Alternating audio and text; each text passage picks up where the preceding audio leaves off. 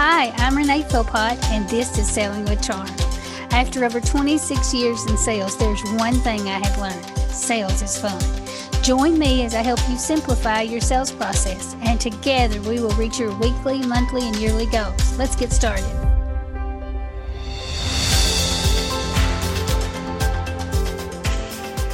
Hello, everyone. This month, I'm going to be talking about narrowing your prospects and narrowing your products. So the question comes up, which do I do first? And it depends. If you work for a company and you represent a product line, then you should think about what's strongest in the product line and who would you come across that would need that most often, and the people that are in your territory, in the area that you reach out to, in your network, which of the products would they most likely get the most benefit from. So that is how you would narrow your product line if you are representing a company and somebody else has already picked out what the offers are. In the reverse of that, if you're an entrepreneur and you are developing packages and products and services, then you want to look at the problem that you are trying to solve and who are the people that you have the most access to and that you can reach out to easily. And by doing that, you can develop the products and services that will best suit their needs. So I'm going to give you an example of a time that I really discovered how changing my focus would change my numbers. So it was early in my sales career. I had been in sales maybe 6 months, something like that. And I had the opportunity to go to a training.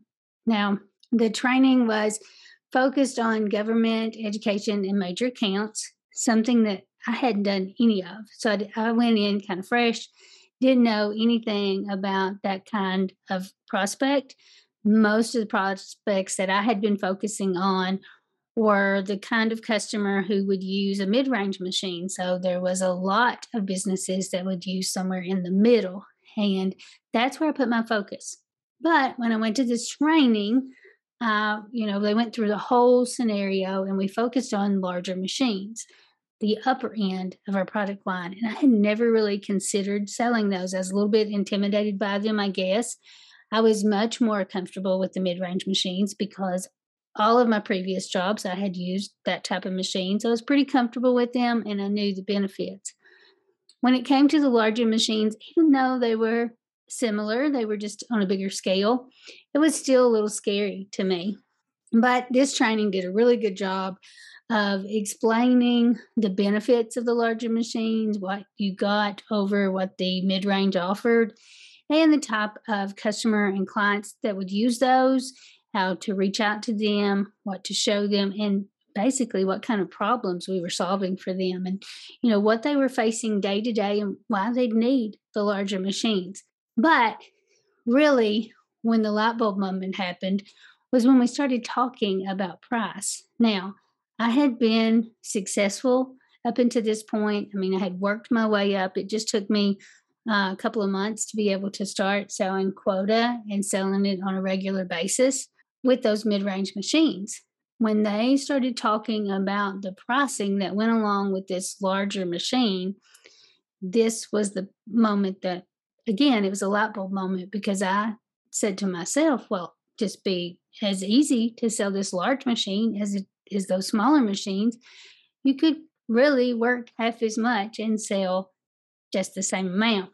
Now, that is not what I ended up doing. I ended up continuing to work hard and reach out to people, but I changed my focus. Instead of focusing on mid-range and the people that would use them, which was a lot of people, I started to think more about who's going to use these larger machines. And in fact, it was more government, education, major accounts. And so I was at the same time narrowing my products and my prospects. And the results were really, really good.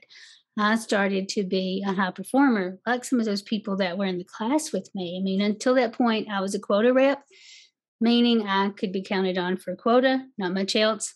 Really had not seen myself as a high performer, or I hadn't even envisioned selling big numbers. But again, this class had done a really good job of changing my mindset around that, because at that point, then it wasn't just, oh, I don't know how to sell that. They were teaching me not only how to sell it, but who to sell it to and what to sell them. So that really made it much easier. And the results, like I said, were really, really good. It worked out really well for me. So I wanted to give you this analogy. I don't know if you've ever seen somebody show you how to manage time better when they use like a container and big rocks and small rocks. So basically, what happens if you can envision this, if you have an empty jar and you have a lot of small things you're trying to get done and some big things, if you do all the small things first and put them in your jar, there is no room for the big things. So your priorities. Well, the same thing happened with me when I was going out to the smaller accounts and calling on them about smaller machines. I was filling my jar with the smaller things. But when instead I went out and I said, okay, I'm going to focus on these larger accounts first. And I started establishing relationships with them, covering their needs first, making sure I'd gotten back with them. I had reached out to each one that I needed to, had started that relationship and continued to build on that. Those small accounts, I still had room for them. I just made sure that I put the big ones in first. And then I went back after that and started building that relationship with those smaller accounts. So, what I am trying to say to you is you need to know where to focus first, both with your products and who you're going to be reaching out to. Then you'll have room for those others, those ones that you still love to work with. You still have a product or service that is great for them. You will have time for that. But if you don't at least figure out who your priority is with first, then you're going to be kind of scattered and overwhelmed at times, and a lot of times not meeting quota. But by focusing on where your strengths are and where to go first, you will be much more successful, and you will have a lot more room for all of the accounts that you do the best with. It just helps you know where to put your focus. And just like if you've ever seen the analogy with the rocks in the jar, you have to know what your priorities are first and put them in, and then there is room, like I said, for all the other things.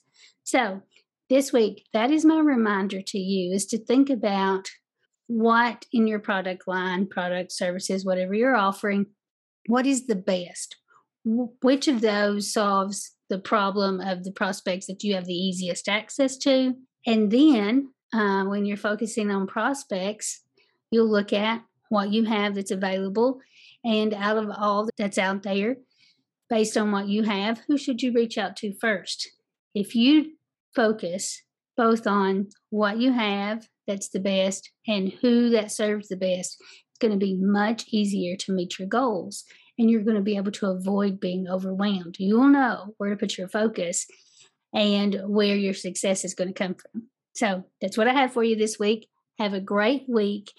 And I look forward to bringing you more about narrowing your products and services as well as your prospects as we go along in the month of March.